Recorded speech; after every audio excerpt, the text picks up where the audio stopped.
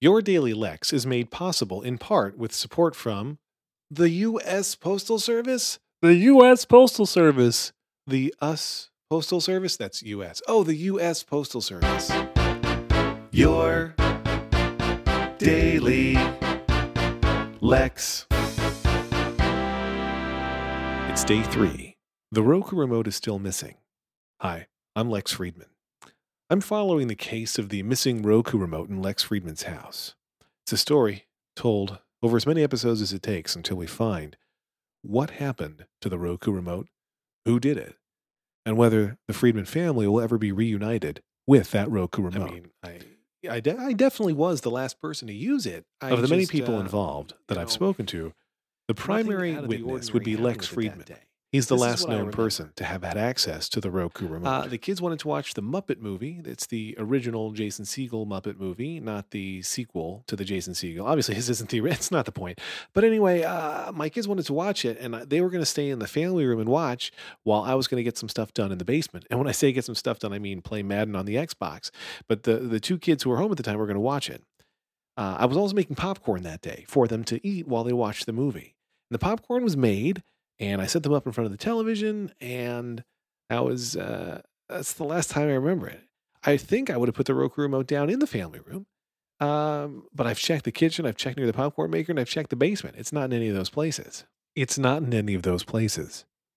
That's what Lex says anyway. But his wife Lauren confirmed the same thing to me. They searched throughout the house on Tuesday, November 18th. They have a retractable couch, and I guess retractable is not the right word, but they don't pay me for my word usage on this show. But it's a couch, that it's got electric buttons to expand out the footrest and to lean the chair back. Recliners, an electronic recliner. And they opened up all of those recliners to see if maybe somehow the remote had fallen in between or underneath some section of the sofa. No remote there. No remote in the basement other than a Roku remote for a different Roku. Now, here's something else interesting. This is Lex Friedman again.